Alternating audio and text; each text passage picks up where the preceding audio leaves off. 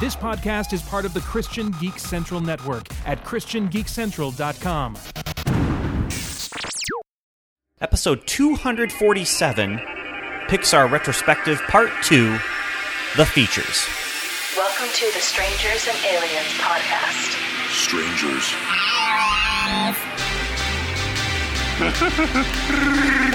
To boldly say what needs to be said. Would you be a stranger or an alien? Or would you be a strange alien? The truth is out there. I am your father's best friend's plumber.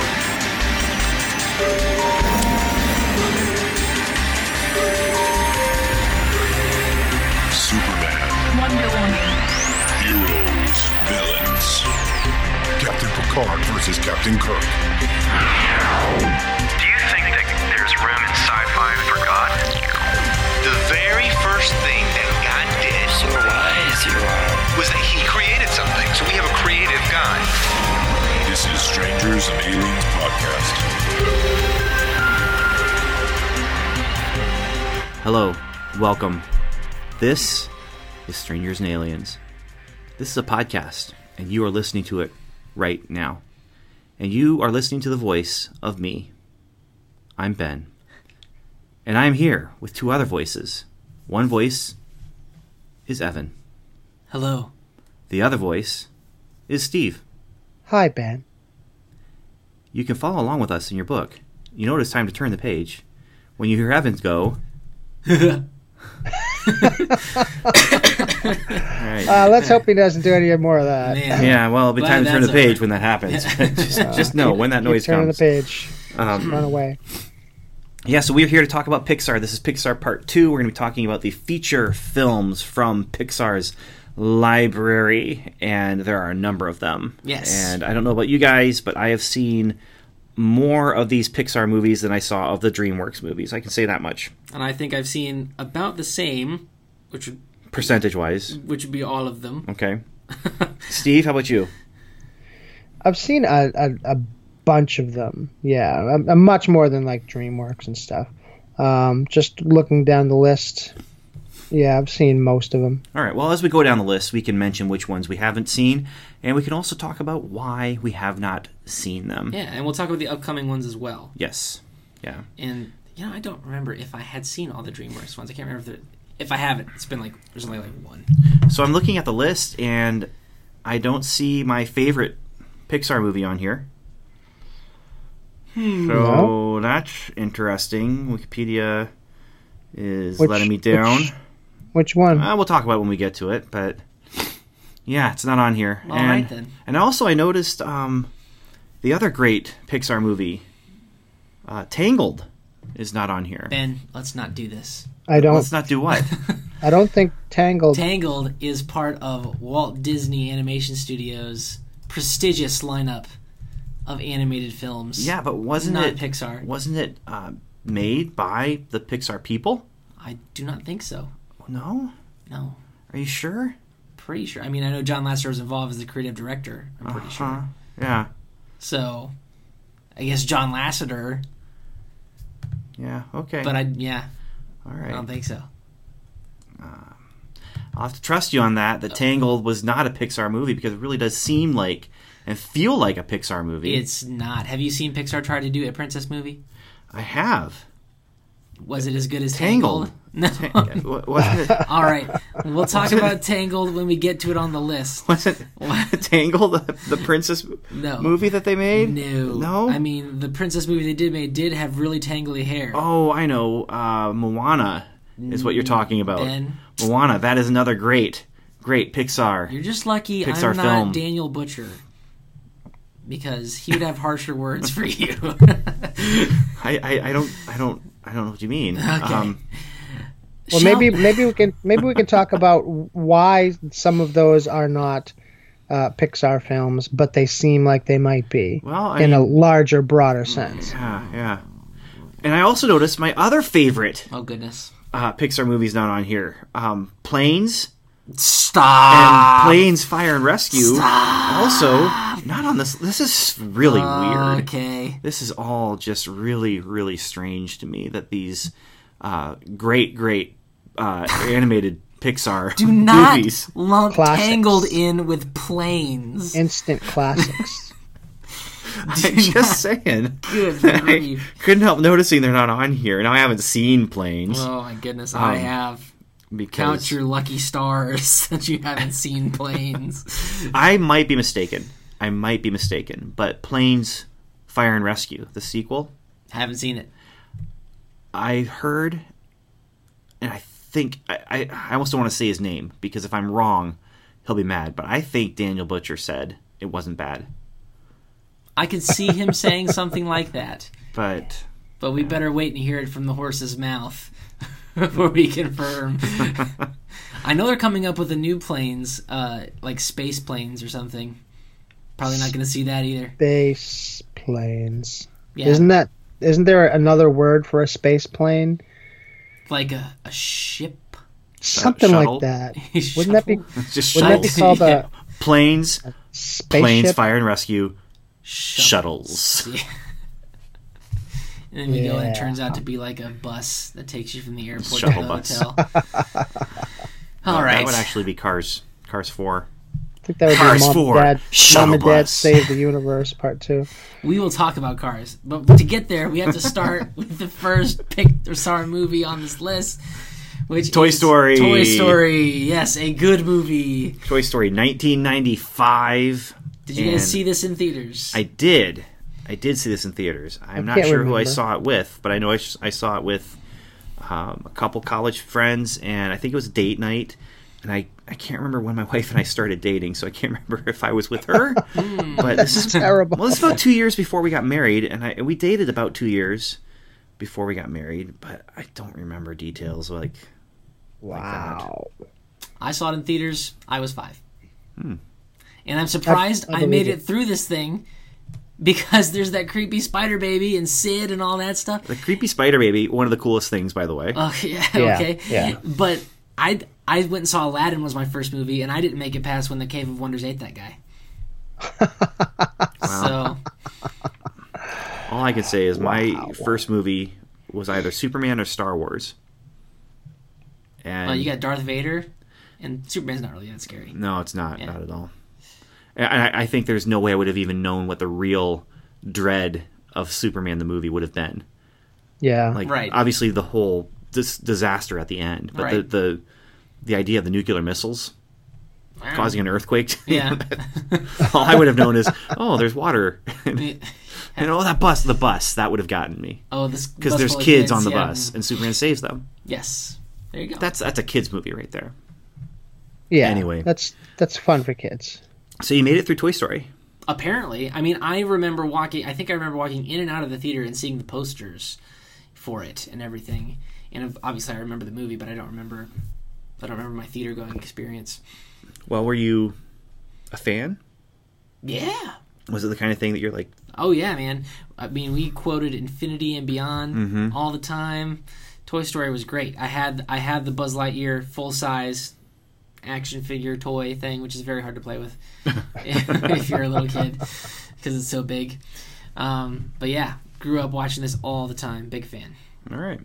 Yeah, Steve, this is a good one. Steve, what's your experience with this movie?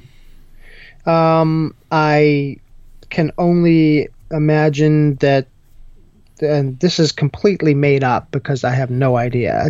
I think Okay. that I didn't see it in the theater, and then when we started having kids, we had movies to see and to watch with the kids, and then probably that's where I first saw it.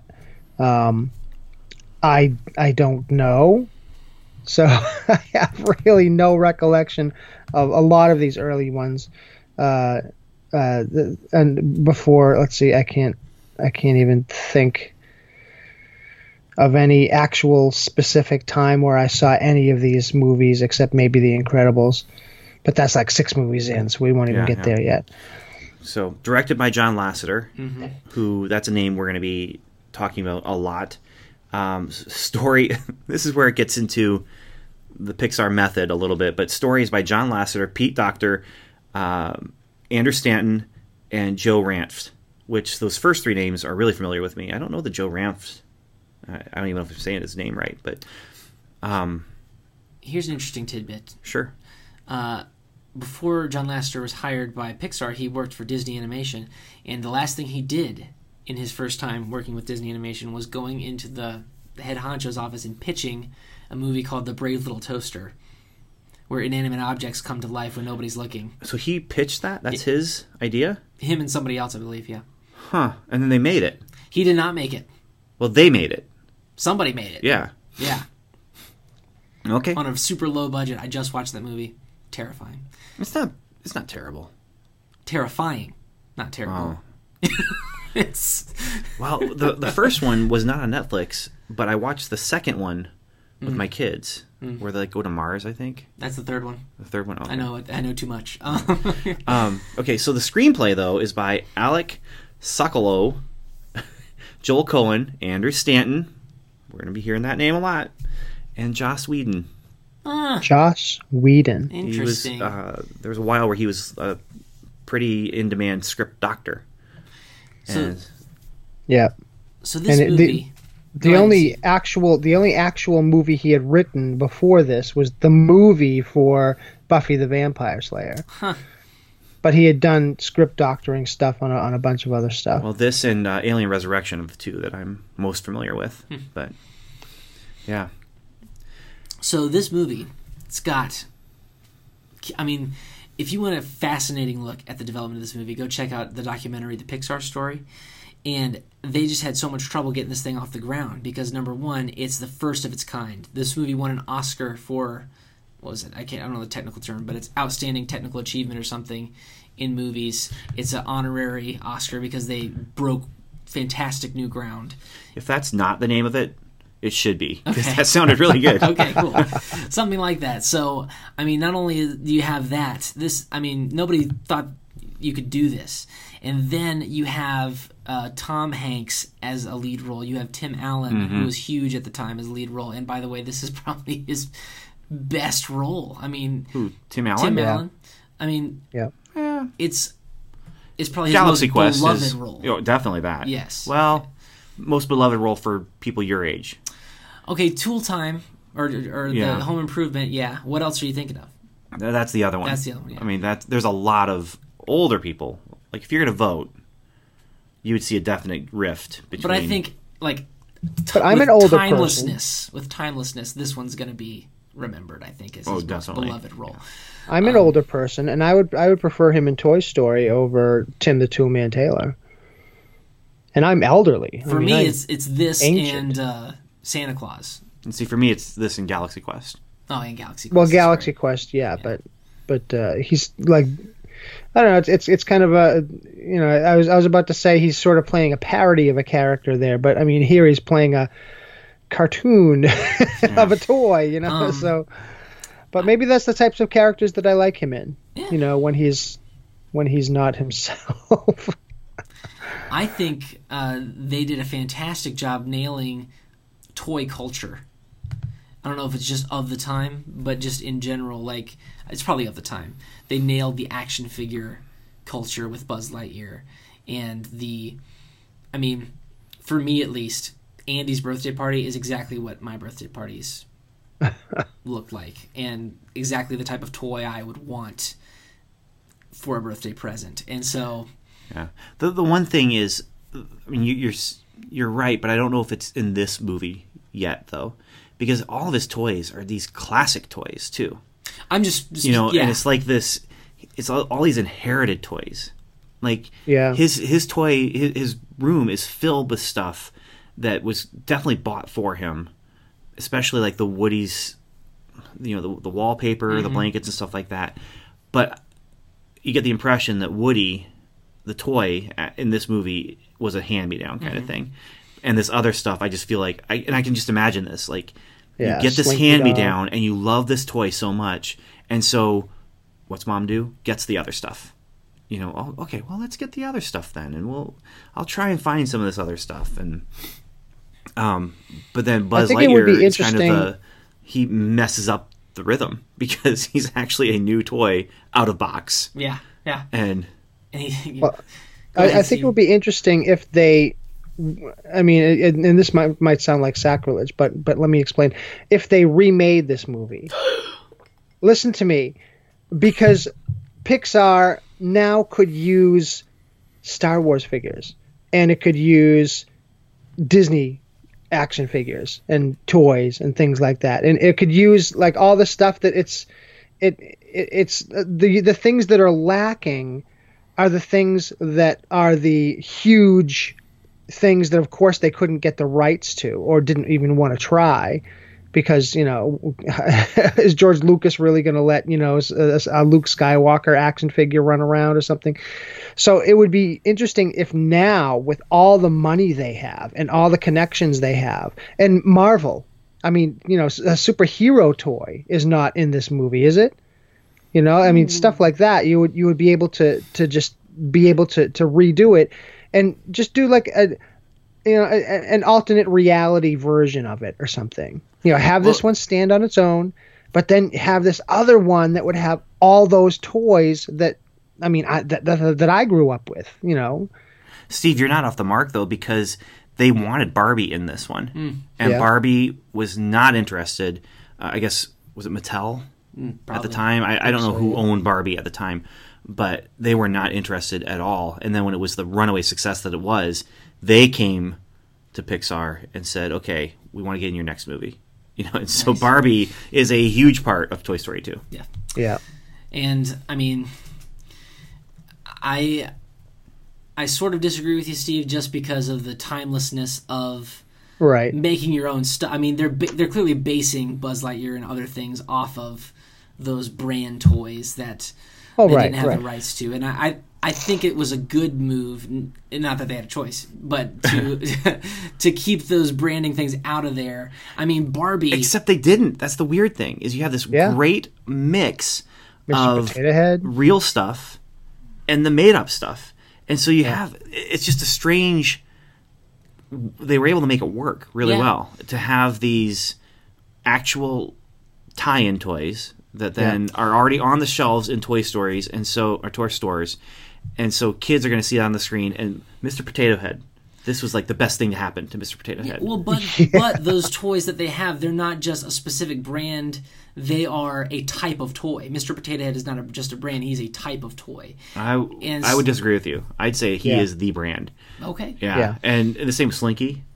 But then you get the type of toys where you're talking about like Bo Peep and the Army Men and Buzz Lightyear, Woody, those things themselves. I mean, you have this weird mix of... Etch-a-sketch. Yeah. It's... I mean, maybe instead of a type of toy, I'd say icon. Okay. Like, they're toy icons that are in there. And they do well with it. But then you have... We already talked about Combat Carl. Combat Carl in the Toy Story, the Christmas one... No, that was the Halloween one. They have the 12-inch Combat Carl. And then they have the 3.5-inch Combat Carl, who has the same jointing. It's all right. And actual Lego in that one, I think, too. Oh, did they? I think so. That's cool. That's a big deal. Now, okay, let's talk about this. Like, as a kid, this just hit the nail on the head for me, because then they go to Pizza Planet, which is like Chuck E. Cheese or Discovery Zone, or, something like that. It's just... That was my absolute favorite place to go as a kid. For your birthday, where do you want to go? Chuck E. Cheese, Discovery Zone, whatever. Love that, and they just nailed '90s kid culture in this movie, and it's so relatable to me. And then I did not relate to Sid very much. He's a creepy guy, just wanting to blow everything up, and good bad guy. Yeah, really good bad guy, because it worked. I mean, what's the worst villain for a toy? Someone who destroys the toys. And what's the worst thing to happen for a toy? Get left behind in a move, or they hit all those fears nicely, and Buzz Lightyear's delusional state. Yeah, fantastic. Yeah. Well, and the thing for Toy Story throughout all of them, there is this kind of spiritual metaphor of finding out your reality, and coming to grips with the reality of the universe. I mean, Buzz is completely blind to reality, and he is messed up, and if he does not find out what's real in this world, he will never achieve anything. Well, he's never going to survive. We will survive. Yeah. Achieve. He won't be able to relate with people. And this is all throughout all of them. Is this idea of knowing your purpose and knowing reality and understanding where you came from, and it's good. All right, let's move on to A Bug's Life, which we talked about a little bit in our DreamWorks episode because it came in direct conflict with DreamWorks Ants. That's right. 1998. Yes. Ant with a Z. Yeah. Ant. Zzz. Directed by John Lasseter with co-director Andrew Stanton. We're going to be hearing those names a lot. Joe Ranft is in there too. I don't know who that guy is, but he's in there. This was a bitter thing between Disney and DreamWorks, but it doesn't necessarily need to be because the movies are so drastically different. And tonally, for sure. Tonally, yes. Oh my goodness. Yeah. I mean, they're about ants going for the freedom of their people, but still. And one has Woody Allen. And Sylvester Stallone, I might add. And this one... and Julia Louis-Dreyfus. This one has Kevin Spacey. Well, this one has Julia Louis-Dreyfus. Oh, this is the one with Julia Louis-Dreyfus? Yeah. The other one had, I don't know, Anne Bancroft. No, Sandra Bullock, I thought, was one of the ants. Maybe there's a big name. Yeah. This is... The lead for Bug's Life is Dave Foley, though. I Sharon Stone. love Dave Foley. He's a Canadian comedian. Okay. And he was the lead in News Radio, but he was also one of the guys in Kids in the Hall. Yeah, this is Julia Louis-Dreyfus is in this one as Princess Ada. I thought she was the princess in Ants. Hayden Panettiere as Dot. Interesting. I did not know that. Heroes. Yes, from Heroes fame. You get David Hyde Pierce, Phyllis Diller, Richard Kind, Joe Ranft. All right, so what do you want to talk about with this one? I mean, it's a good flick. Get it? It's a good flick. This one I didn't. I guess I'm just not an insect person. Because the main character's name is Flick. Oh. Okay. And again, this came out at around the same time that I was probably not watching a lot of kids movies because I wasn't a kid and I hadn't had kids. So. And yet, strangely, I did see this, and I wasn't a kid and I hadn't had kids. So this happened after I was married and graduated from college. Here in the next several movies, these were the go-to mainstays.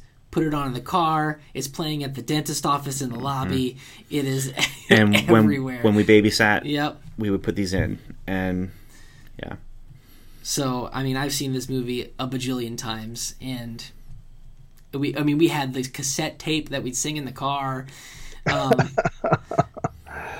you might be thinking to yourself, "Wait a minute, this movie's not a musical," and you're right. But they still released a musical cassette tape. Wow. With the characters. Okay. So. Yep. Sure. Why not? Yeah. I mean, no. This is a fun movie. I like it. It's that whole idea. It's the Seven Samurai. Yeah. It's the guy leaves the ant hole to go and find warriors to help fight the person who's coming, this evil villain who's coming to steal their food. Yeah, if you'd like to watch a gritty remake of A Bug's Life, just go check out Magnificent Seven, starring Chris Pratt. I'm sure you'll enjoy it. So this is one of those, though. Yeah. The Magnificent Seven, Seven Samurai. This is directly from that. What was it? The Marvel Star Wars issues 7 through 10. Yep. Yeah. Oh, what is it? Which you can hear me talk about on Comic Book Time Machine. That's right. Battle Among the Stars, or whatever it's called. Yeah, Battle Beyond the Stars. Beyond the Stars. Battle Beyond the Stars. I played the PlayStation 1 game adaptation of this. Couldn't make it past the first level because you have to fight Hopper. Not Hopper. The crazy evil, the crazy grasshopper who they have to keep on a leash and a muzzle. Oh. That guy is scary, man. So, and this one had spiders and stuff, and you weren't freaked out? Well, because she didn't look like a spider. She had like the humanoid face, and she was really nice and took care of the little pill bugs. Also, you were Okay. 8. Oh yeah. Also, I was 8. Yeah. I mean, the bird was like. I love that he used the T-Rex sound effects with the robin who's gonna eat the bugs. That was great. Yeah. And this is Roddy McDowall's final film before his death. No way. Yeah, And who does he play? he played Mr. Soil, the lead thespian. Roddy McDowall played. Yeah. Okay. There's a John lot of. Ratzenberger as P.T. Flea, the circus Yeah. owner. Yeah. Well, and he's in every He is in Pixar every movie. Pixar movie. Oh yeah. All right. You want to go to Toy Story 2? Or Sure. Toy Story 2, one of those sequels that I would argue better than the first. See, I have a hard time with. I don't know where I rank Toy Story 2. Actually, I do. I have a letterboxd list. Maybe I should pull that up later. Yeah. But- You literally ranked all of them. I did. I ranked them all. Yeah. But Toy Story 2, some parts of it I'm just like, eh. And maybe it's because I had overexposure as a kid to it. Toy Story 2 is actually supposed to be a direct-to-DVD release. But then when they saw how good it was turning out, they decided for a theatrical release. So, And they had to, like, re-render, though, didn't they? I don't know. What I heard was, and I might be wrong, this is a long time since I've heard this, but they actually had to re-render it so it would look better on the screens, on the big screen, just to get a better texture and everything to everything they were doing. But This one definitely has some more emotional moments. I love in the Pixar Story documentary, Tom Hanks and it was talking about how he and Tim Allen got to go see the pre-screening, just the two of them in the theater by themselves. He's like, we're big actors, but at the end of the day, we're just two grown men sitting next to each other, bawling our eyes out over a cowgirl doll. yeah. It's Well, like, her backstory is so sad. And there's a tragedy to that, and yeah, and then there's this whole thing of Woody really is stuck between these two worlds that need him, with his original friend group, and then this new friend group. They both need him. They both legitimately want him, and for them to really have more happiness, he needs to choose, and whichever one he goes with is going to be, they're going to be happier for it. And then, of course, we find out that Stinky Pete is evil bad guy. yes. A tricky trickster who's going to trick. Hey, spoilers. And so he kind of makes the choice for for Woody and for Jesse as well. Like, yeah. And so they all end up happy except for him. But So, great memorable moments. We see Jerry from Jerry's Game come back to restore that's right. Woody. That sequence. That's a great scene. That whole sequence is just, it's not a big action scene. There's no dialogue, and there's really not a lot of emotion to it. It's just about a guy doing his art. Yep. And we see Jesse's backstory in that song, which is sad. We see the evil Emperor Zurg for the first time. We see the Buzz Lightyear aisle and the more delusional Buzz Lightyears. And Barbie's in there. I love Rex is trying to get the video game guide, to beat the video game. And what a cool opening. Yeah. By the way, super cool. How does this one open again? It opens with the science fiction universe for Buzz Lightyear, and he's on the mission going after Zurg, and Yeah. Okay. This bears talking about. Have you seen the spin-off movie of this, Buzz Lightyear of Star Command? I have, and I've seen some of the I have. episodes Not too, because sure. they did like a whole show. It is fantastic, in my opinion. Better than it deserves to be. I love that movie. It's got some legitimate twists and some hilarious moments and some really cool action, some cool characters. Tim Allen actually plays Buzz Lightyear. So it's a movie about the fictional universe of Buzz Lightyear. It's a movie that Andy would have watched. Yes, and actually that's the opening of the movie. Is the toys get the VHS from Andy and put it in the TV. I don't to remember watch that, Yeah. So, Toy Story 2, thumbs up. Thumbs up. Thumbs up. Actually, all three of these so far, thumbs up. Yes. All right. Now here's one that I would probably give a bigger thumbs up than all the 4 that preceded it. Monsters, Inc. Mm-hmm. This was some good stuff, too. Yes. Yeah, but I wouldn't put this above the Toy Story movies, personally. I don't know. I love this movie. I love the characters. I love the concept. I love the concept. Yeah. Love the concept. Musical choices, the aesthetic. Bad guys, great. Evil plot's great. Touching stuff. Steve Buscemi plays the bad guy. You got John Goodman and Billy Crystal. Yes. Those are the 3 voices that matter to me. Yeah. But then I can't remember who is it that does the voice of the slug lady. It's a man. It's one of the directors, isn't it? Yes. Yeah. Yes, it is. The sequence where they're fighting Randall through all the doors in the door storage facility. Yeah. It's amazing. Awesome. So cool. It's amazing. And they really get into a legitimate place where I'm like, I don't know how they can get out of this. When they go through the door and the door gets shredded. Yeah. And you're just, how is it possible? Go find more doors. Well, yeah, but like, this is so random. Welcome to the Himalayas. I mean, the world building is wonderful. It's such an original idea, and they pull it off with class. Yeah. No, it works really, really well. And the whole idea then of the, why they do what they do. Why does the monster under your bed scare you? It's just business. It's not even just business. I mean, it's basically their crude oil. Yeah. This is, we have to do this if we're going to run, and it's okay. Like, it's not a big deal. We're just scaring them. Yeah. But then the whole thing where, and they set everything up really well in this movie. Like, every plot element, it's basically Chekhov's everything. So, like, everything that happens at the beginning gets a payoff at the end, as far as just what they do with the doors, what happens if there's contamination from our world. And, yeah, it's great. It's wonderful. And they kind of close the door, no pun intended, on a really good sequel, because the whole scary element is done. Yeah. Now it's just. But they didn't close the door on a prequel, Ben. Nope. We'll get there. All right. So next up is The Incredibles. Yeah. Is it now? No. Yeah. Oh no. Nope. No, I skipped Finding one. Sorry. Nemo. Finding Nemo. Nemo. Yes. I wondered if you were skipping it on purpose. No, sorry, no. I enjoy Finding Nemo. Directed by Andrew Stanton. Who was 2003 is our. This is the first not November. Everything else was released in November. Yeah, they were Here, this is now a summer movie. This movie kind of. These were winter Christmas movies, first of all. For some reason, this is what happened.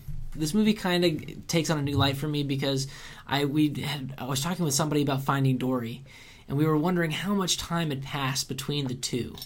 And then we were starting to wonder, how long is a clownfish lifespan? And we figured out that Nemo in this movie is only 4 months old. Okay.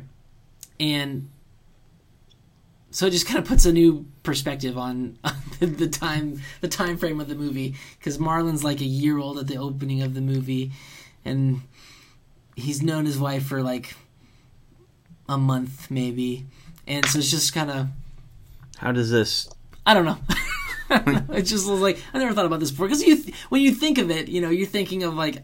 It's a dad looking for his son. son. But you're thinking of it in your human, lifespan and stuff, so it just was a different perspective anyway. That doesn't ruin anything. It's just, okay. Yeah. It's just a different way to think about it. Like, I was waiting for you to... No. It doesn't, this ruins it for me. No, it doesn't ruin it for me. It's great. Right. So, Finding Nemo, we've got The Lost Son, and we've got, it's classic Pixar, assembling a family. You've got Nemo's father looking for him, finding help along the way. He finds Dory along the way. Got Willem Dafoe. Yeah. And Albert Brooks. Yeah. And the sea turtles along the way, and they're helping each other. And, Bruce. And Nemo gets a new family in the fish tank where he is in the dentist office, which is horrifying and terrifying. Yeah. Dorno. I mean, the whole thing works well, and you don't really have a villain in this one. Yeah, it's Yeah. kind of like the journey is the villain. Yeah. Yep. It's just, I mean, you could say humanity is the villain, just by virtue of being there and doing stuff. The only real But- villain here is Darla. Yeah, I mean, well, I wouldn't even call her a villain. For the fish, she is. She's a monster. She, Like she's just a force of nature. Yeah, no, seriously, she's a Godzilla in the movie, but she's not A villain. a villain who's actively trying to hurt anyone. Gotcha.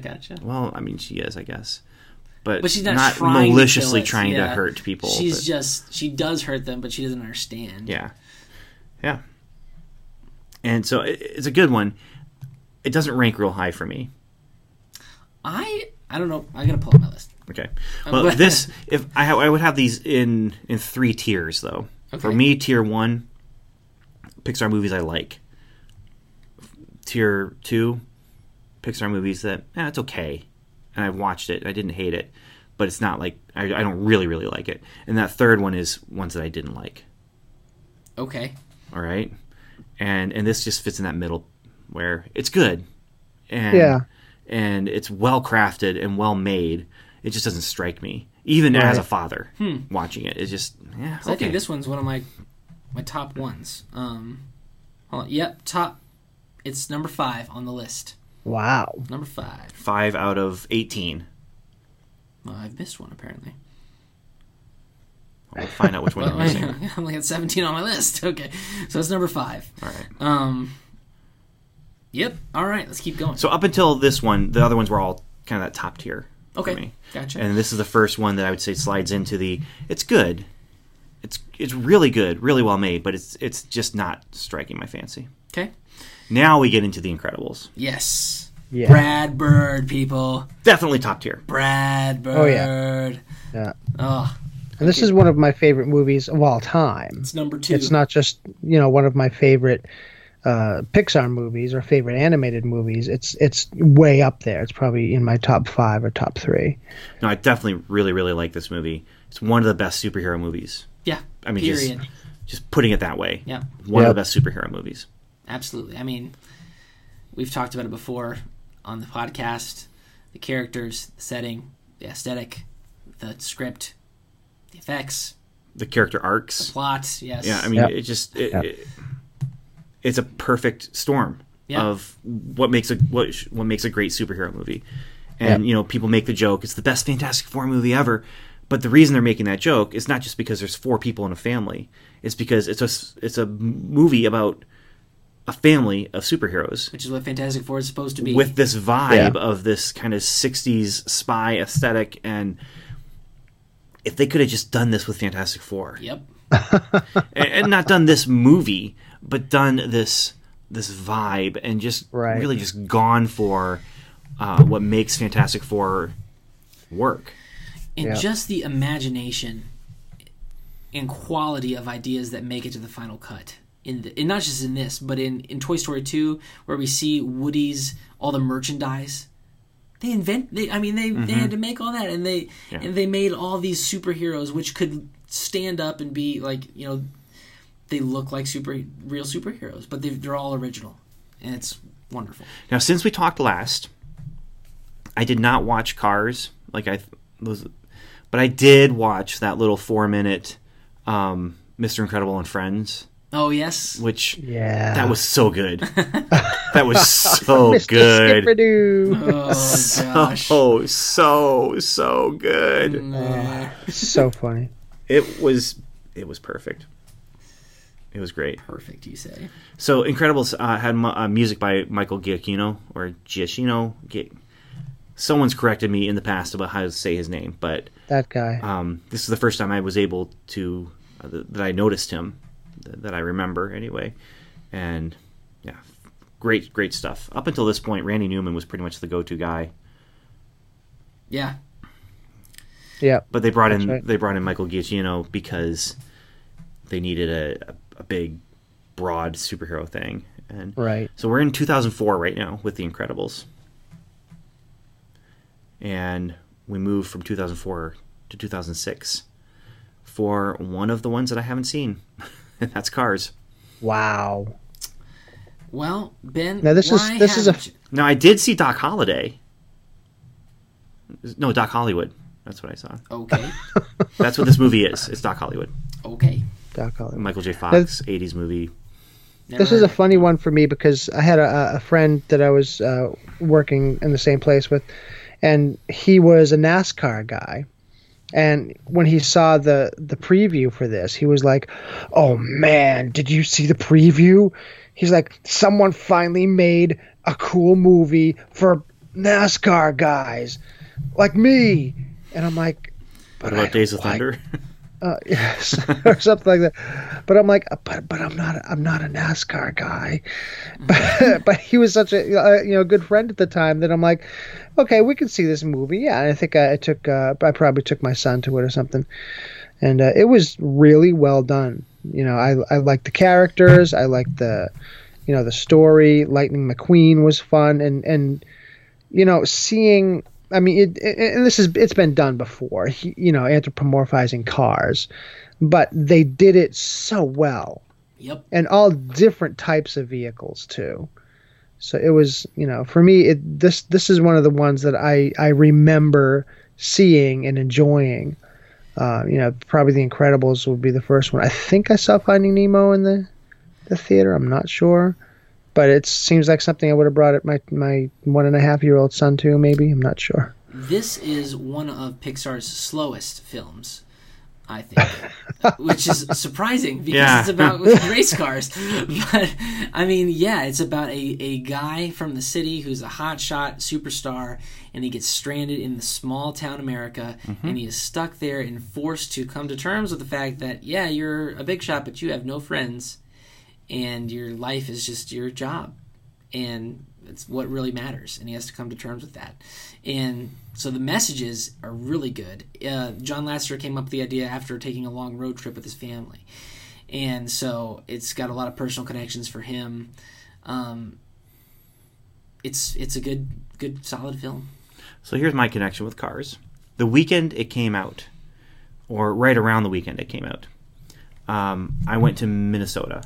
Okay. For a meeting with an animation company called, at the time they called Wet Cement, but now they're called Rising Star, to negotiate details about having them create and work with me on Armor Quest. Nice. And we were going to do an animated movie, and this was the first step. They were also going to have me write for one of their DVD series. It would go on PBS first, and then it would go to DVD, and it was very popular on DVD to churches and schools because it was about character building. Cool. And the churches, you actually got a little Bible study with it. Schools, it got this. I think they had like a character trait kind of workbook or something like that. And then on PBS, it always showed a character trait and what character trait, honesty and that kind of thing. Well, Ought to Be Good is about anthropomorphized cars. Mm-hmm. And as soon as Cars trailers started hitting, they immediately got accused of ripping off Cars. Huh. Even though they'd already been in production for a few years with this DVD series that they were doing. But yeah, it was immediate. And that was the weekend that I was like visiting them, was when this movie came out. And it's just kind of, we're getting feedback right now that everyone thinks we're just the Christian ripoff of Cars. And but that was my connection with it. But then I've seen bits and pieces of it here and there, like when visiting other families in our family, and they'll put it on and the kids will watch it. So I think my kids have seen it, but I haven't. So you're just not interested? I'm really not. I'm just not. I don't know why. I'd recommend it. I think the world building that they've done is very clever. Yeah. How to make cars inhabit our world comfortably. Mm-hmm. So, and it's great. It's a good film. So, this was it was co-directed by Joe Ranft. It's a name that I've heard more times in this podcast than I have before this podcast. But here's the thing: he died in a car accident the same year this came out. Oh my! So this was like one of the last things he worked on. This and I think Corpse Bride. And he had been doing stuff. I mean, he did one of the voices in The Brave Little Toaster. He was a story artist on Who Framed Roger Rabbit. He did Oliver and Company, Little Mermaid, Rescuers Down Under. I mean, Aladdin, to put the nightmare back in you. But I mean, he was, he did the voice of Lenny the Binoculars in Toy Story. And he did so many things that, people, I mean, he wasn't just nobody. His voice, I mean, his name sounds like it's just like a made up name or something. But, this was a guy who I mean, he was posthumously honored as a Disney legend, and in 2016, just last year, he won the Winsor McKay Award, the Lifetime Achievement Award for animators, posthumously. So, I mean, as much as we're having fun with this and everything, maybe just take a little sober moment just to say, hey, this was a guy that did a lot of stuff, and he died in a car accident during the making of this movie. So. Not to bring everybody down. Yeah, because I still hadn't heard of him. I mean, he's just this. You've heard of the stuff that he's done. Oh, I'm sure I have. Yeah, Nightmare right, Before Christmas, Lion King, James and the Giant Peach. So is this someone that is this someone that you've like a fan of, or? No, I just I'm looking at the Wikipedia page. Oh, okay. And I mean, it's just he's everywhere. He's done so many things in animation. Voice. I mean, he did voices. He did some of the animation. He did storyboard supervisor. What did someone call him? Someone called him the story giant of our generation, and of course that might be just emotions after a person died. But still, to have anyone call you a story giant of our generation is it's something. So.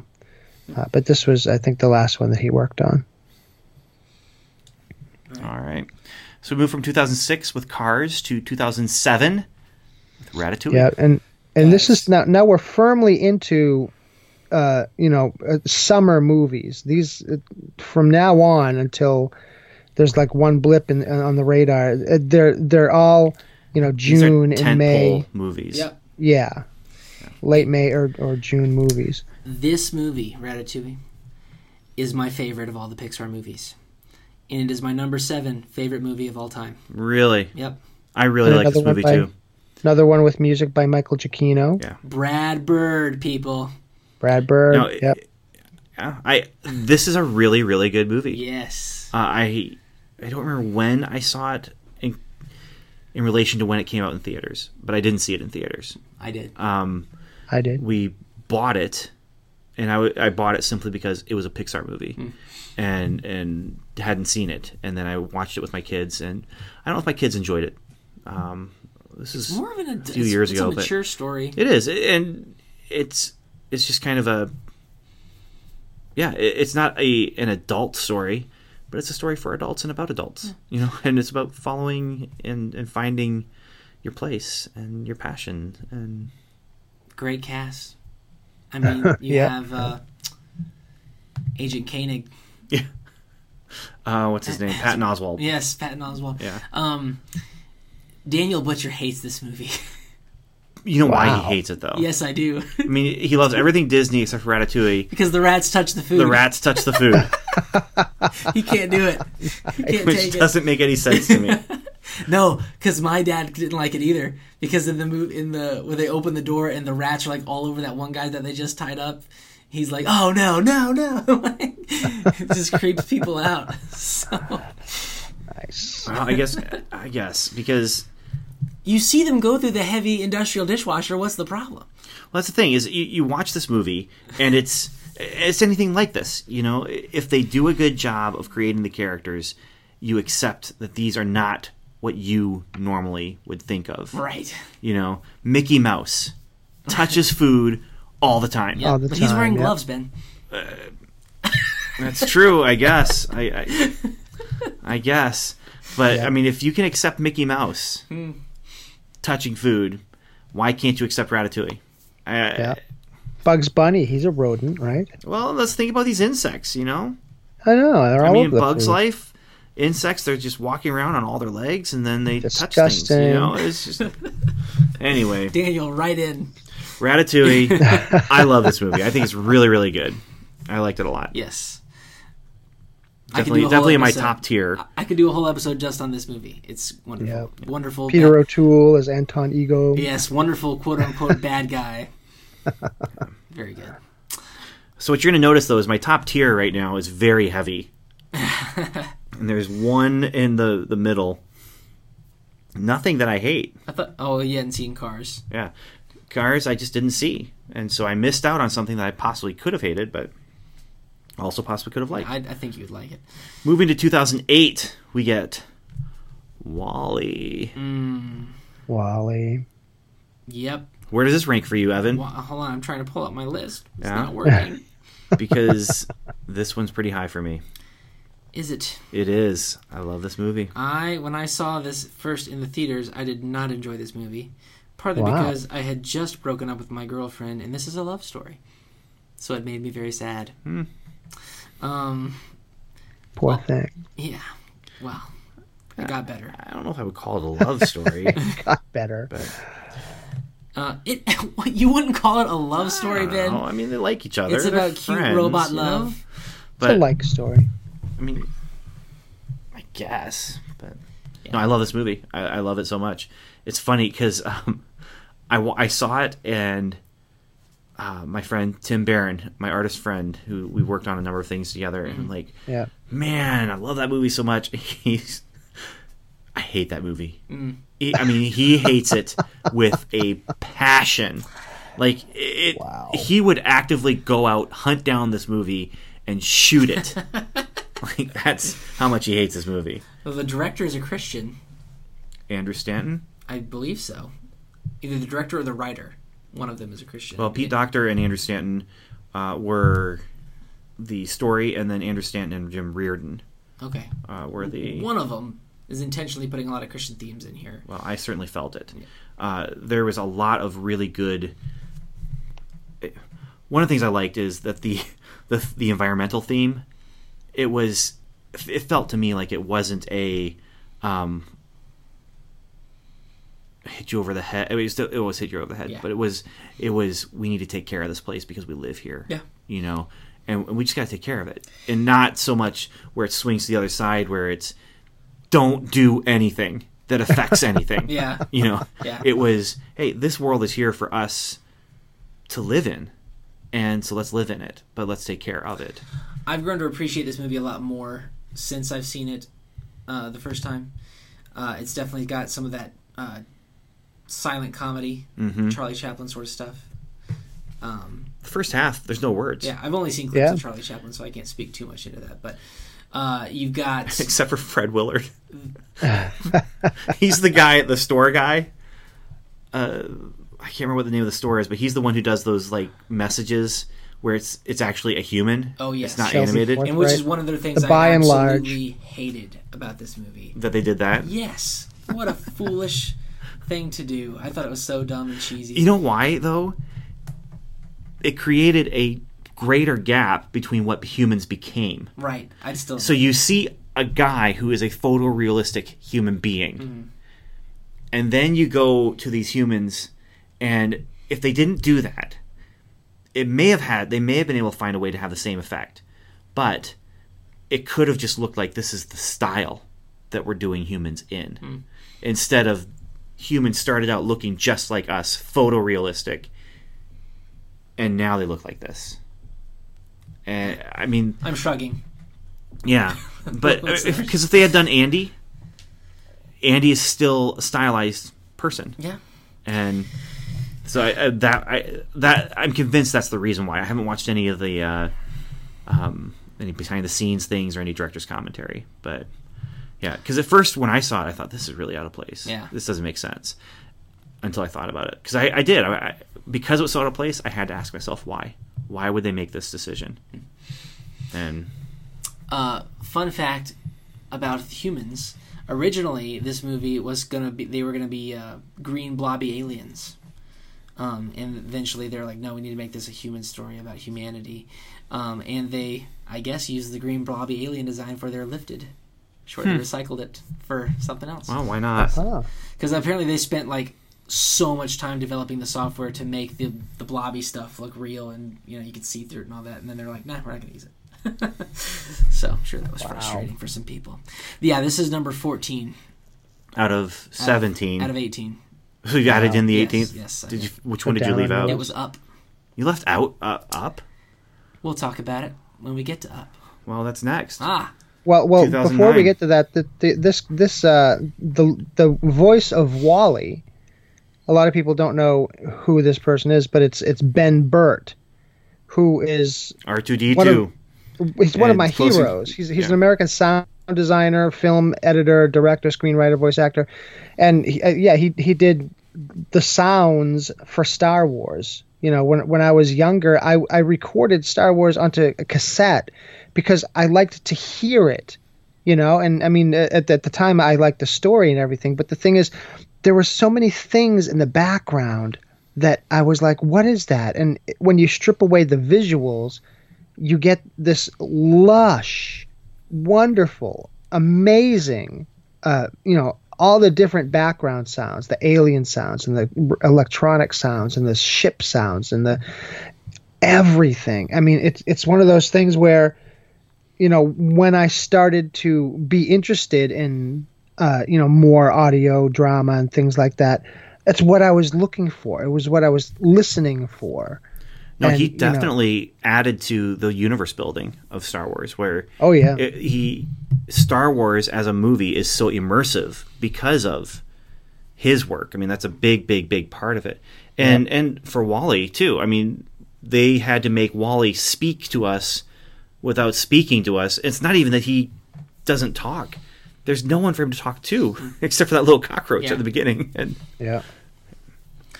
And the ship designs, the robot designs, wonderful in this movie. yeah, I do love that Ark ship that they're in. That is a really cool design. It reminds me of, I don't know who the artist is, but there's this book that we had in one of my classrooms, a science classroom in middle school. And it just had all of these, it was all speculative. This is what potentially really could be what we do. You know, and there's like this giant space barge, or not barge, but cruise Yacht. cruise liner.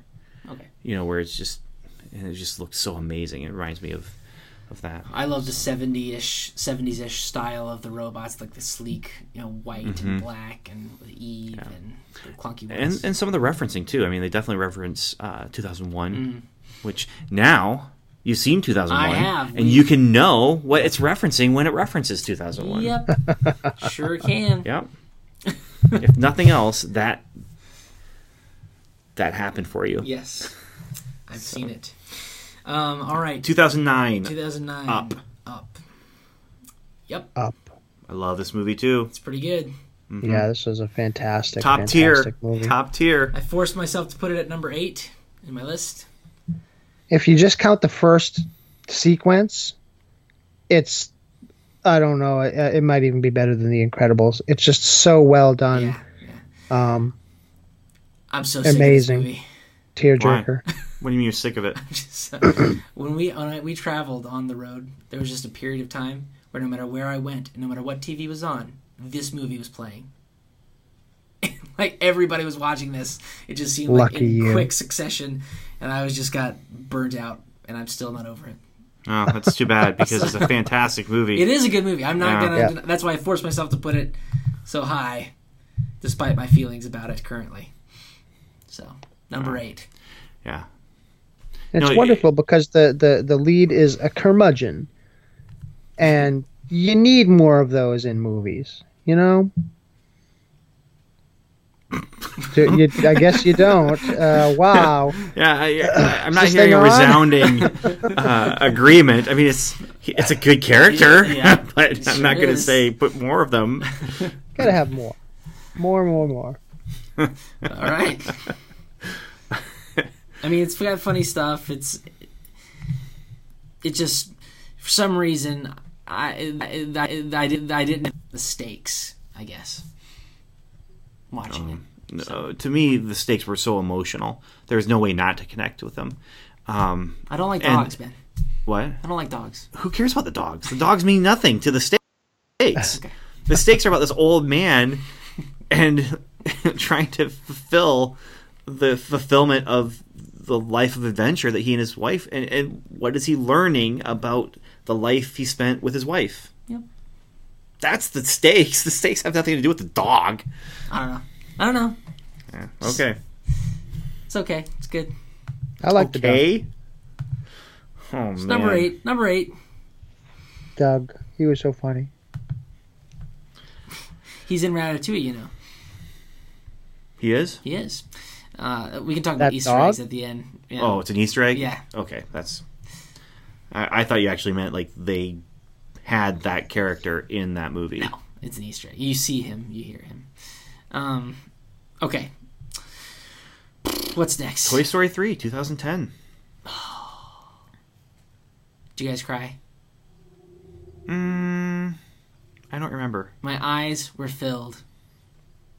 I don't know This- if they actually teared over, but they teared up. This is This one it was like a wonderfully put together movie. until you get to the end, and that whole thing in that fire pit. Dude, for me watching it, I'm like, this is how are they gonna? I don't know what's gonna happen. Yeah. What's gonna happen for a child? You want to talk about a spider head, or a baby head on a spider body? No, this is terrifying. No, for 30 Yeah. seconds, I'm like, this is how they're ending it. It's gonna fade I was to too. black. I was like, This is amazing. They are taking the toys through to the end. that's what I thought. I'm like, oh no. And when I watched it, it was with our youngest son, and we're watching it, and we get to that point, and he's, what's gonna happen? No. I mean, this is nightmare inducing. This is like childhood ruining for a child to watch this, and then be they're put through that emotional roller coaster. And we just had to keep reminding him, it's okay. Watch what's gonna happen. It's amazing. What happens is gonna be so cool. It's gonna be so cool, and it is. yeah. It is so cool. Well, the part where they're, Woody's still struggling, and then they grab him on the shoulder and they turn and they're just like, just hold my hand. And it's like, oh no! And they're just going to face death together. For sure that we're going to end it like that. I was like, you guys are nuts! You're evil. Like, who would think of this? Who would take the story to this? So powerful, though. Such a powerful moment. And then another powerful moment at the end where Andy gives away his toys, especially Woody. Yep. And, Yep. man, it connected with people, connected with me. And then you had the fun stuff. It's a Prison Break movie. Which you don't like. That's great. But- What? No, I like Prison Break movies, but not if they're advertised as giant epic war movies. This was advertised as a fun kids toy movie.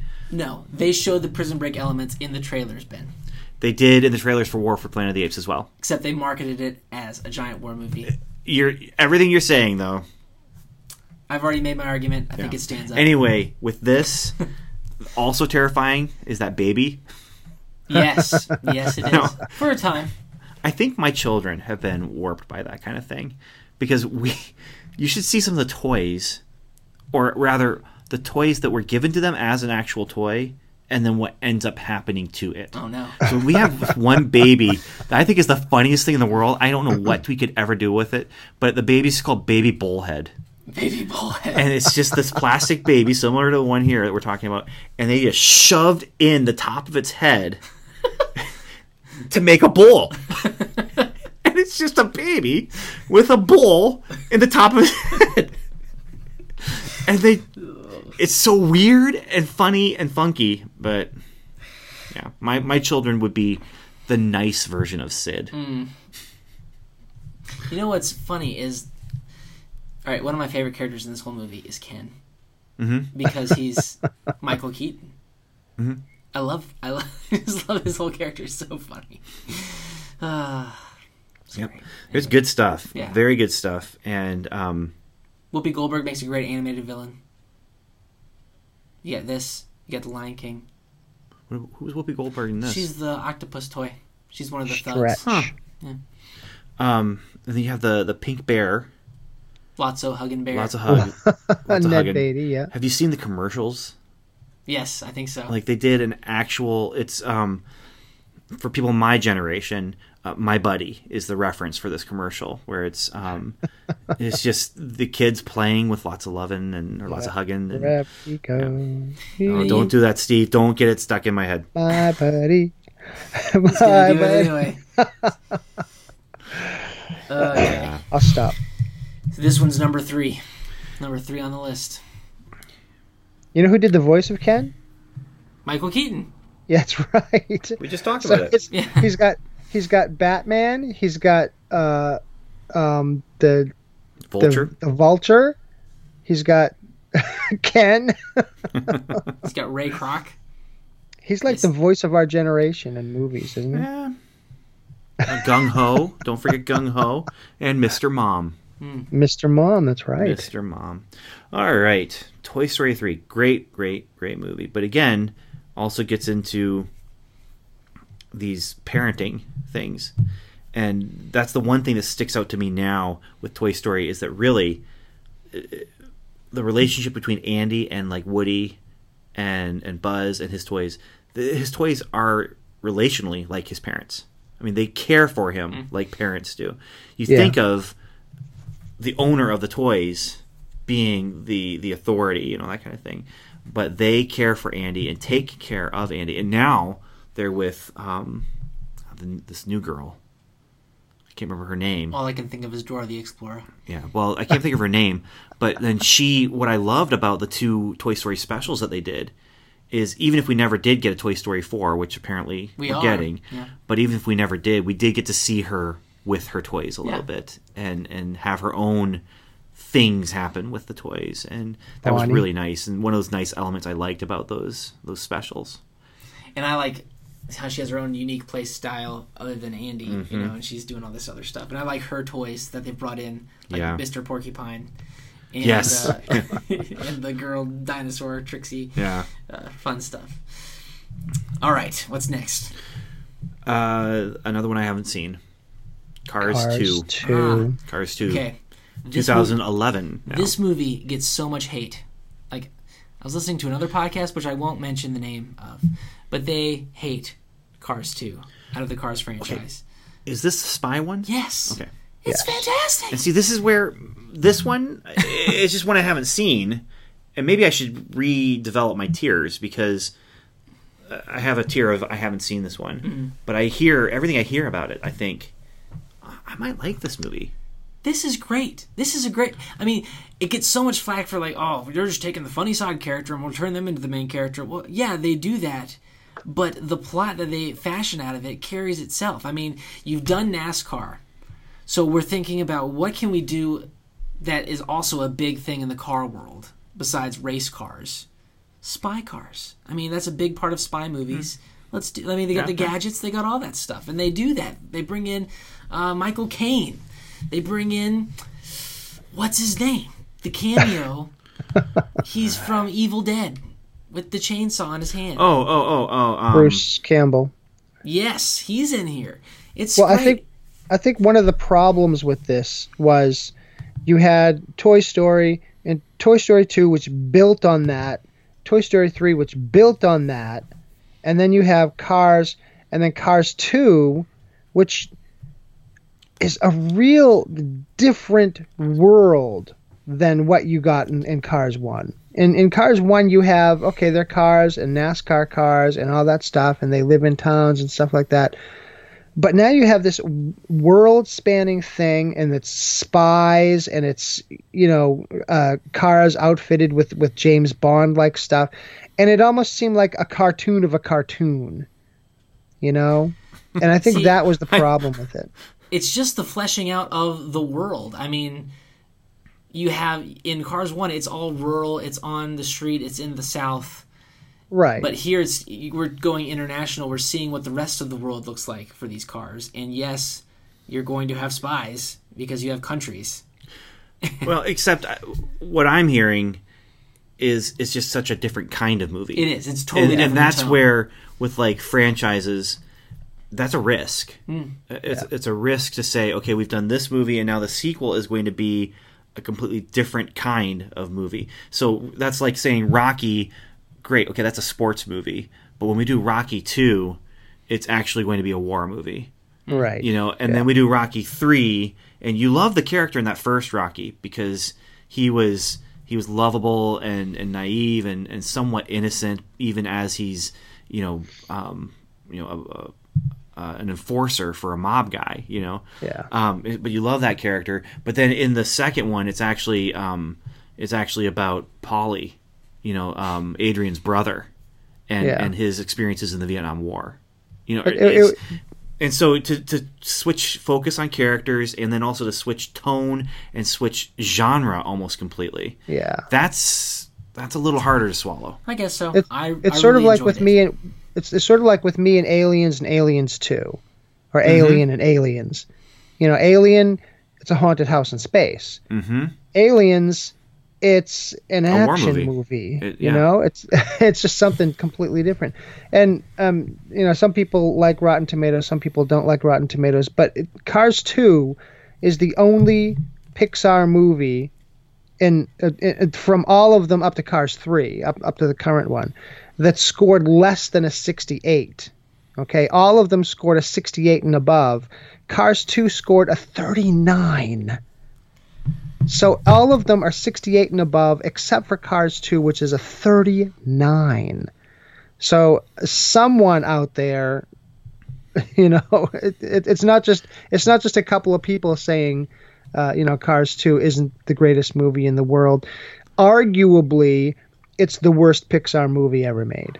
By popular opinion. Yeah. Yes, by popular opinion. I rank it higher than the other two Cars movies. So what I find, when I actually finally get around to watching Cars and Cars 2 and then Cars 3, I'm wondering, since I'm going into it knowing this tonal shift, is Cars 2 going to be able to stand out as a better movie? Because it sounds like it's more of the kind of movie I would enjoy. I'll go far as to say this. I feel like Cars 2 is a spiritual sequel to The Incredibles.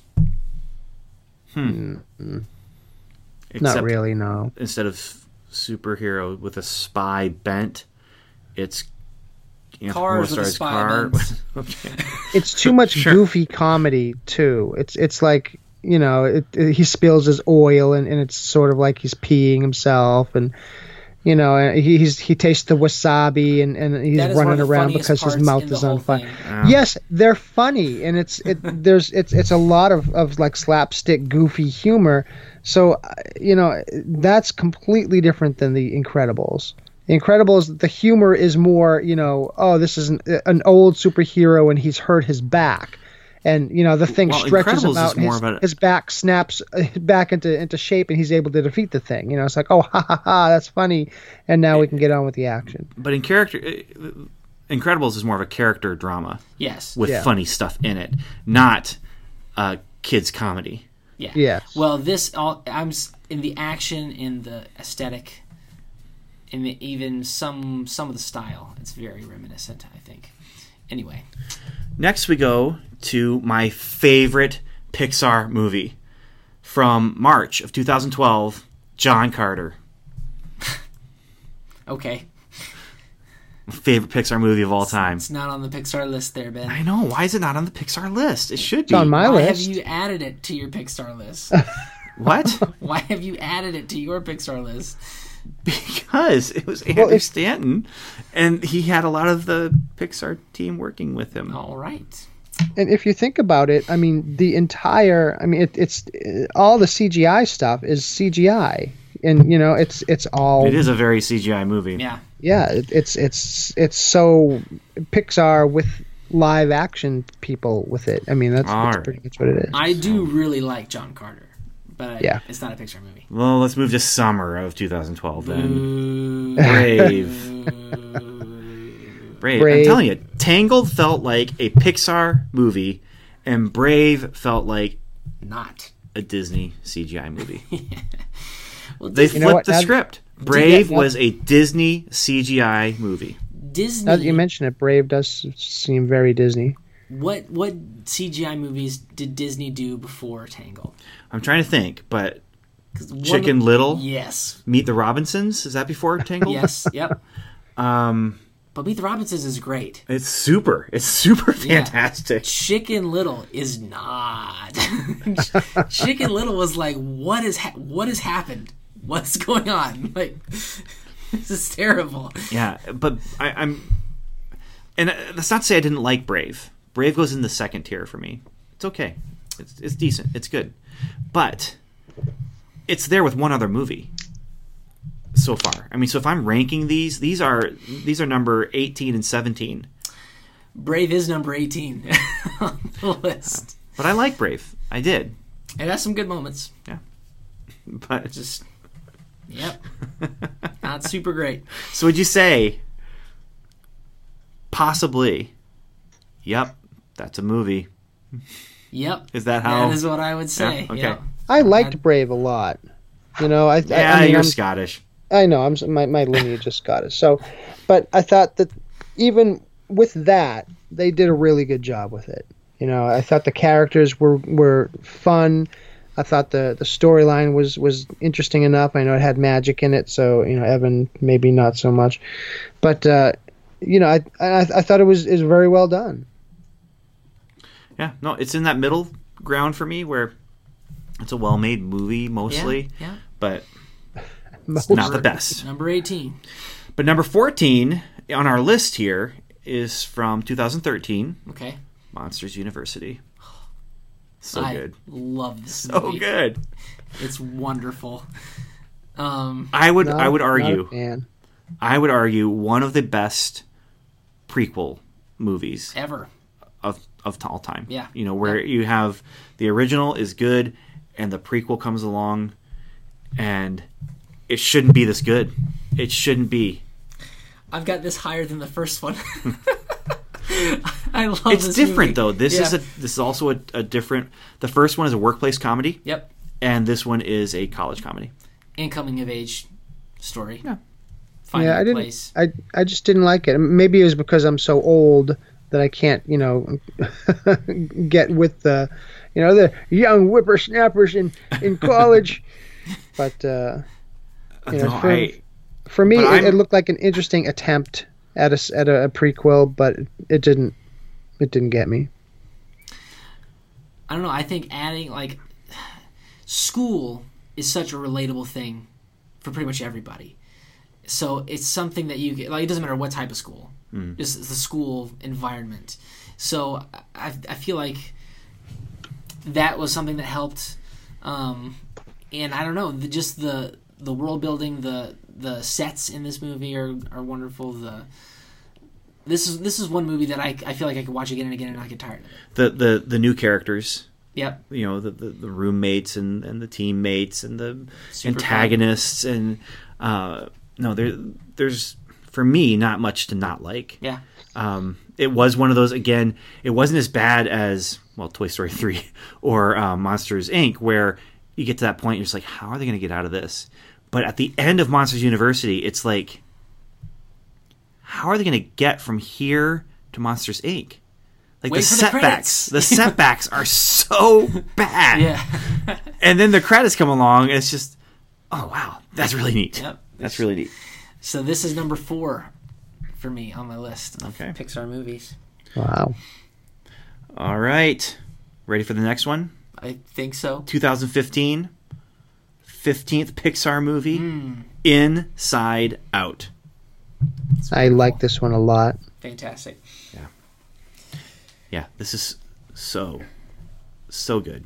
See, Yeah. when I first saw it, I didn't like it as much because I thought it was a little too abstract. The inside of the mind.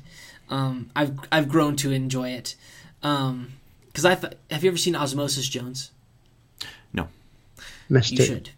Oh my goodness, you guys! Come on. Will Smith, No, Chris Rock. Chris Rock. Yeah, But this is where he's like a cartoon white blood he's cell a or white something. blood cell, Yeah. and it's a buddy cop movie. Yeah.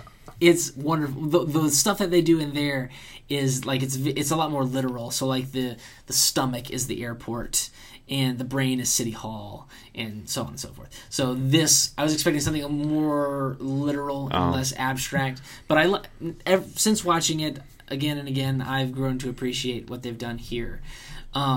It does take some explaining for children, I think. Yeah. I mean, we had to, when I say for children, well, boy, my son would have been 4 or 5 when we first watched this. And just explaining to him, well, these are the things that are in her head, you know, and these are like part of her. And we ended up in a conversation about the soul, about, you know, the soul is the part of you that makes you, you know, and that kind of controls your body, you know, and we ended up in this whole conversation of what these parts of her are. Cool. And I don't think he got it. But he laughed a lot because it's good. There's good stuff. Yeah. And I tear up whenever the little whatever that Bing Bong. Yeah. Guys, when Bing Bong came so on the scene, sad. I was like, this is the worst character of all time. And because I'm like, they didn't show him in one single preview, and I know why, because he is super annoying. And then by the end, I'm like, Bing Bong! Yeah, I'm like, no. crying. I'm like, oh, Bing Bong, come back! Well done, Pixar. Yeah. Hey, Well done. they did a great job with that. And again, this is one of those where they well crafted, Chekhov's everything. You know, like if they mention something, the one element that was just really bugged me, and this is as a dad, is when she actually gets on the bus to run away. You know, it's just like, oh my goodness, come on. But the one element that really bugged me is that she didn't get any emotions until she was born. oh Yeah. I can see that. I saw that. That And I was should like, be- some subtext Yeah. there. But other than that, Anyone who has anything to do with being a father or a mother knows that children have emotions before they're born. Okay, so Inside Out, that's way up there for me. yeah, number 6 for Way me. up there for me. Yeah. Yeah. And okay, just some more of the stuff. Combining those core emotions, and sadness has a purpose. Deep stuff. Yeah. Deep stuff. And this is one of those where I wish we could see what they originally intended to make with this.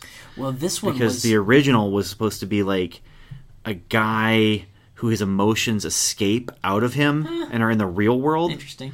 And it's like causing him to have trouble with love life and his job and stuff like that. There's if you watch the bonus features, they had some real trouble figuring out the story for this, and it just took a long time to really hit home. And like we were talking about last time, I mean, they don't stop till they've got the story. Well, it's interesting to me that they approach things like that, where it's, here's the concept, a girl and the emotions inside of her, you know, and honestly, it's not an original concept. No, it's not. It's been done before a number of times, maybe not the greatest. I even did a story about this, where it's like the different elements. It was 5 elements of someone's soul, you know, that, basically fantasy versions of Winnie the Pooh. But yeah. I was at a church, and they made this really cool short film called The Board, which they produced and sent out to every mailbox in the county as an outreach. And it's basically a board meeting in your soul, and it's your heart, the mind, the will, the conscience, the emotions, and they're all talking about whether or not to let Jesus in the door. This is very interesting. You guys can look it up. It's called The Board. But yeah, have you seen the Disney Pictures animated short that just came out? Like, I can't remember which movie it was attached to. Probably Zootopia, where it was they've got the brain and the heart and the lungs and the bladder of this guy, and you can like see inside him. He's going through all these things. It's very funny, very interesting. And they're all like influencing him about what to do. Very funny. No, The I haven't bladder. seen it. Yeah, they have the bladder because pee is funny. All right, so we're moving to November of 2015 now with The Good Dinosaur. I haven't seen this one. Yep. I That's a movie. have not seen it. That's a movie that I've seen. You know, I like Should I dinosaurs. talk about it a little bit? Well, where does it rank for you? Where does it rank? Let's see. Where was Brave? Number 18? Mm-hmm. Good Dinosaur's number 17. Okay. Wow. This movie is a Western. It's Pixar's only Western. Okay. I'm not a huge Western fan, so that's probably why I didn't like it very much. Nothing from the trailers that I saw suggested to me Western. It is a straight-up Western. How so? With dinosaurs. Okay. This Because farm... what it screams to me is almost Tarzan or Mowgli. Can I do some spoilers? Slight. Let me give you some slight Because spoilers. if you think I'm going to like this, then you probably shouldn't spoil it for All right, me. let me give you a vague plot. You give me enough spoilers for me to like it. Right, yeah. So there's a farmer and forget the dinosaurs. There's a farmer and his wife, and they have 3 kids out in Montana. And the kid gets separated from his family, so he has to survive in the wilderness alone, but meets a friendly dog who he becomes best friends with, and they survive the elements together as they go through the Montana wilderness trying to make it home to the farm. Along the way, they meet colorful characters, cowboys, and more. So what makes it a Western then? Is it All that stuff. the setting? Just because of cowboys? I mean, guys, just trust me. Just watch it. All right. You can't. I don't think you can interpret it another way than it's a Western. All right. So Because I mean, there's certain specifics for me that Okay. Yeah. I'm real. I would think you are hard pressed to put this in another genre. Okay. So. All right. All right. So yeah, I didn't really enjoy it. There's also they're pushing some evolution stuff in there too. So I don't think Steve would like that part either. So. No. All right. Moving to 2016 then with Finding Dory. Yeah. I still haven't seen all of this one. Yeah, you know, I've seen bits of it. I liked it enough. It falls in that middle for me of I didn't hate it. It's number 15. I kind of liked it. There's some really funny stuff Yeah. in it. Steve, you would like it because it's got a curmudgeon. It's true. Yeah, it's not like It's I'm staying true. away from it for any particular reason. I just haven't, had a chance to sit down and watch it. So, Yeah. I mean, this one is more like that I would accuse it of. Let's take the funny side character and give it its own movie, and Right. they do, but it's still got some unique elements. It's got some clever characters. My favorite character is the beluga whale. My dad hated that character, but he just cracks me up every time he opens his mouth. Yeah. I can help you with my special gift. Ooh. It's great. It shifts character focus, but it doesn't change genres really. Yes. I mean, it's still this kind of we're making family. It's family's important, and we're going on a journey, and we're searching, and it could almost you could almost say, well, it's just doing what sequels do, where they just repeat the first. This But- is the Pixar movie I would say that where they jump the shark. Literally, they do. Yes. Yes. The shark jumped out of the tank. Yeah. Ah. Okay. Let's. And finally, as far as released movies go, as of this recording, Cars 3, 2017. So Yep. this summer. Saw it in the drive-in. Did you? Mm-hmm. How appropriate. It was appropriate. seen this I one did either. not see it. Nope. All right. So this one is. Do they change genres again? They change it back. They course correct, if you will, and it like you could watch. You just skip number 2. That's what they did. You just pretend number 2 never happened. Nothing from number 2 is referenced or alluded to at all. You can just jump from number 1 to number 3, and this really truly is the sequel to Cars number 1 because it's the same genre, same problems, sort of thing. I don't want to spoil it though. No, don't. But but there's lots of good stuff to say about it. It's still, so we're back to a racing movie. Yes. We're back to, because Sports all the movie. trailers are it's Rocky kind of thing. That is basically. Okay. It's a sports movie. It's a racing movie. It's back to Lightning McQueen in his career and the different challenges that come from getting old. Okay. Cars 3. So that is the Pixar library. Yep, so far. And the one thing, they talk about the Pixar method and different things about the Pixar's storytelling that they do so right. And a big part of it is just character. We have good characters, enjoyable characters, strong actors playing those characters,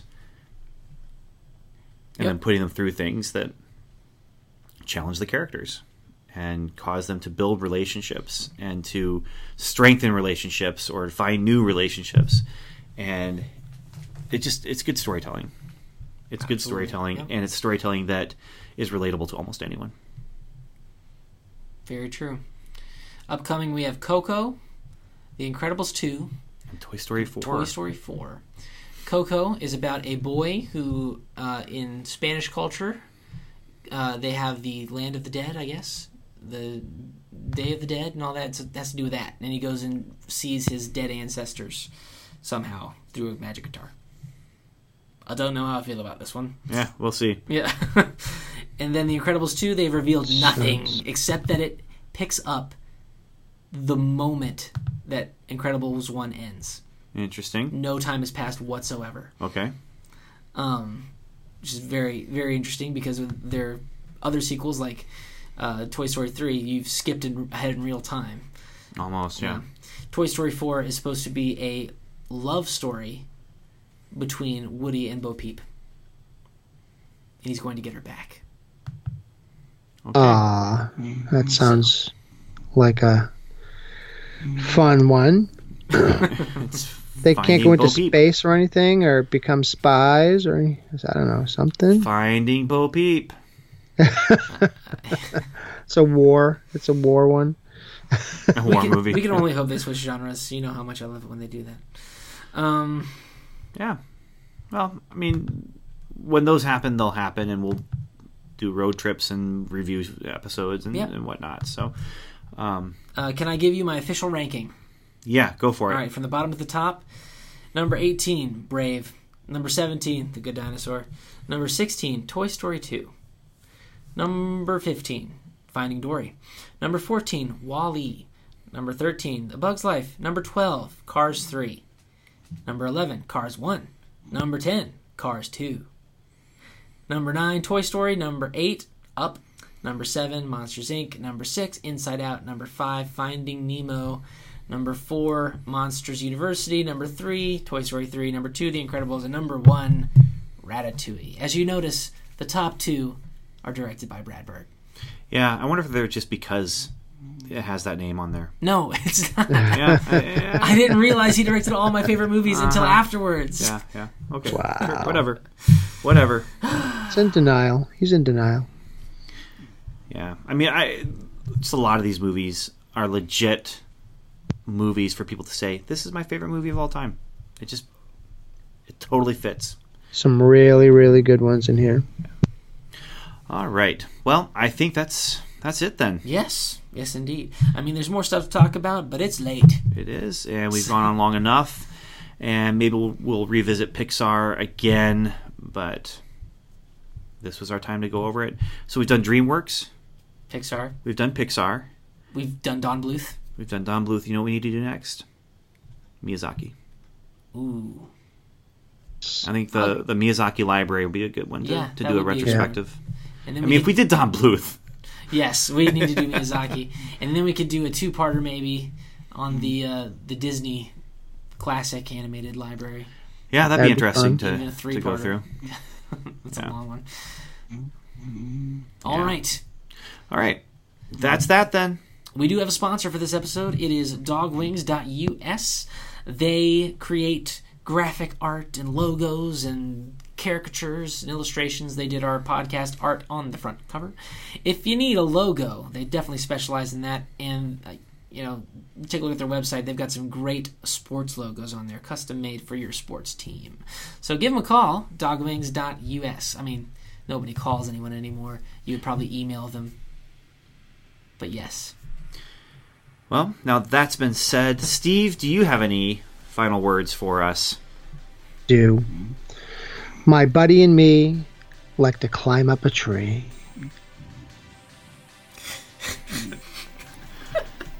And I just want to say thank you for listening, and Godspeed.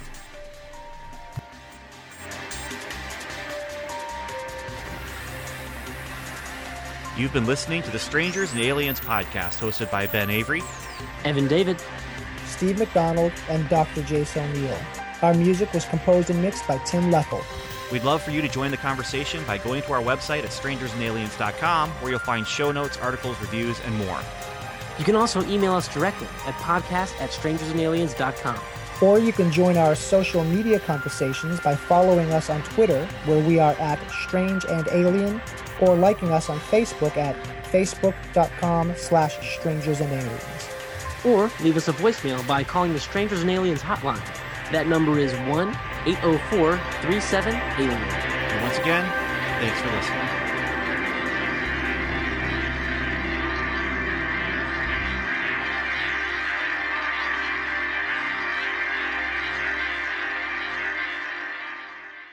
Planes? Stop! And Planes Fire and Rescue Stop. also